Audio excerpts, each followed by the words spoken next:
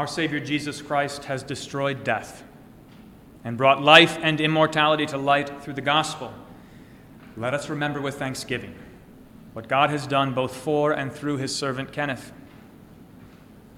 Kenneth was given life by his Creator and was born on November 12, 1927 in Pine City, Minnesota, to August and Jeanette Reichard.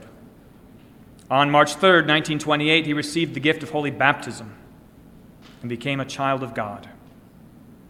On April 26, 1942, he publicly confessed his faith, was confirmed, and began to receive the precious gift of the Lord's life-giving body and blood. In his youth, Ken moved with his family to Arco, Minnesota, where he attended high school. Following his graduation, Ken moved to South Haven.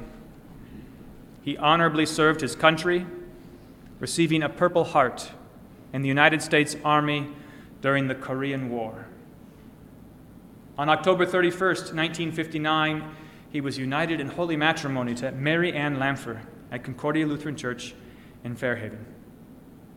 They made their home in South Haven and Annandale before retiring in 2000 and relocating to Sauk Rapids. For almost 40 years, Ken was a heavy equipment operator for the Local 49. Ken enjoyed the outdoors and was always doing a woodworking project. He served his church as a trustee and usher. Most important in Ken's life was his love for his family, of which he was extremely proud. He was most happy when, surrounded by his children and grandchildren, his 95th birthday was the best party ever with them all.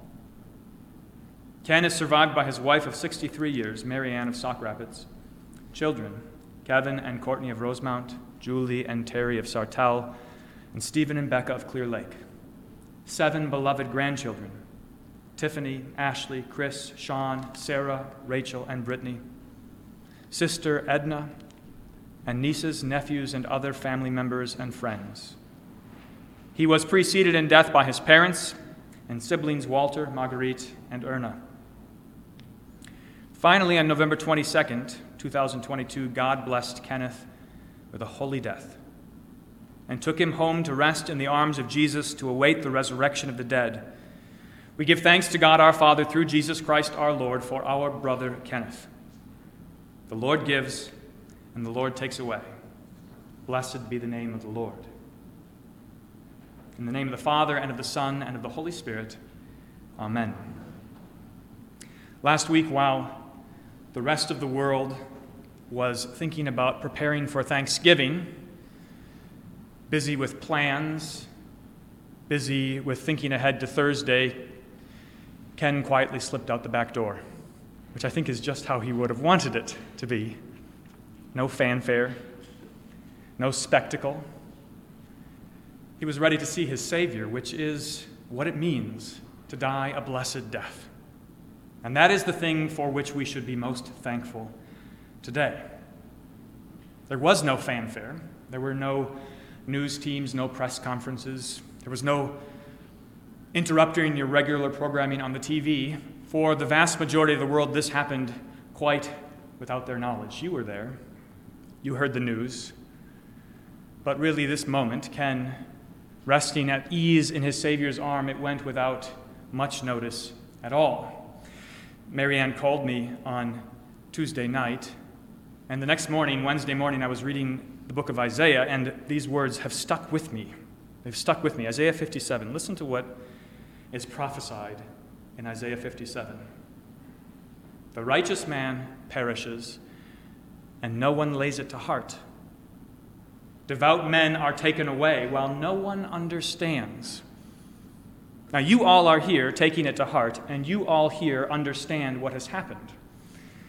That a beloved saint now rests at ease in his Savior's arms. But the world doesn't understand. The world does not know what has happened. And that's okay, because the honor of the world is not enough for a faithful man. The honor of the world is not enough for a man like Kenneth, both in his life and in his death. The Christian knows that the acclaim of the world, being honored in every way, it doesn't last. It doesn't count. It's not good enough. The world praises all of the wrong things. The world does not see the goodness that God sees. It does not praise the righteousness that God praises. The world doesn't care about faith. The world never bothers to ask the question that Jesus asked to Martha, do you believe me?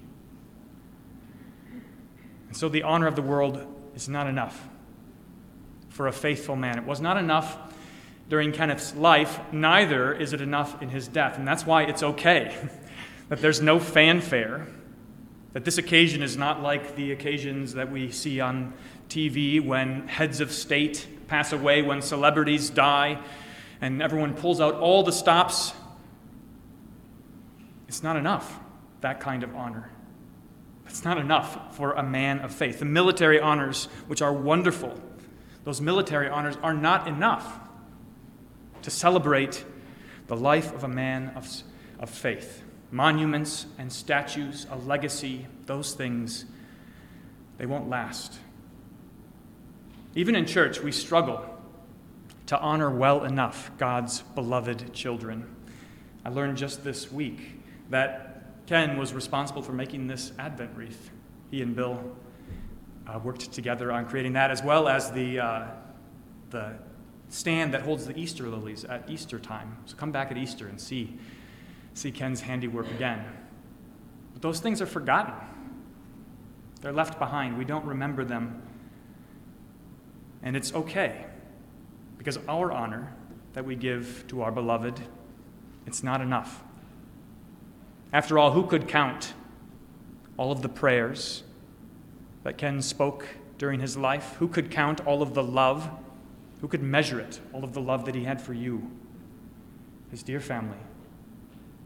Who could count all of his acts of kindness, all of his deeds of mercy? Who could count? Who could measure the depth of his trust in his Savior? There's not enough we can do.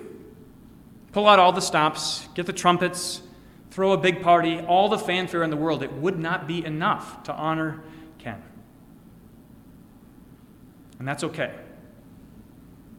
Because today, we're not so concerned with the honor that we might give to him, or that the world would give to him, but the honor that God gives to Ken. God honors differently than we do. He counts of value differently than we do. And so he looks first for this. Do you believe me? I know that my brother will rise again on the last day, Martha said, and Jesus said to her, I am the resurrection and the life. Whoever believes in me, though he lives, will never die. Those were Ken's words at confirmation, his confirmation verse, the words that he believed, the words that represented his faith in his Savior. That's what God sees and honors above all else. Something that the world can't possibly understand. After all, it's so trivial, it's so small, these few words. Trust in those words, how could that count for anything? And yet, Jesus says, the one who believes those words will never die. The one who believes those words, even though he is laid into the ground and his body wastes away, he will see life again on the last day. The one who believes those words is honored by his heavenly Father above all of the pomp and circumstance of this world. All the kings and mighty men, all of the great people of our world, it doesn't count for anything in comparison with this small thing, that Ken trusted his Savior. And on account of that, Ken was a loving husband and father and grandfather, adoring, in fact. And that counts as far as God is concerned. When an ordinary man loves his family, God honors that. Above all of the accomplishments of this world, above all of the things that might be remembered in perpetuity, this is what God honors above all. When a man does what God gives for him to do. To love his wife, to love his children, to cherish his grandchildren. And so today we rejoice that God is honoring Ken. How could he not do that? How could God withhold his honor from one whom he loved so much? God loved Ken in this way, that he sent his only son to die for him. God gave up his son, watching him suffer on the cross, spilling his blood for every last one of Ken's sins. all of his weaknesses, all of his frailty, his mortality. Jesus died for all of that. If that's how God loved Ken, then how can he not honor him now and into eternity, giving him the crown of life, a crown which does not fade away? That is the honor that is worthwhile. That is the honor that we rejoice in today, and it is honor that is not going to go away. And that is where you should get your strength for the days and weeks and months ahead. There is, after all, a big hole in your life. A whole 95 years in the making, a whole 63 years in the making, a big hole. But it is not forever. It is not forever. Today, above all else, we remember this, that God has promised resurrection. Resurrection to those who believe in him for the forgiveness of sins. Resurrection to you. If you hear and believe his words today, rejoice. Rejoice. For just as Ken rests at ease now in the arms of his Savior, so also may you. So also may you one day open your eyes at the sound of the trumpet and put on immortality and imperishability. So may you one more time open your eyes and see your Savior face to face and all of your beloved. Let not your hearts be troubled, Jesus says, as he's preparing to go away to prepare a place for us and for Ken. Let not your hearts be troubled. Take that home with you today.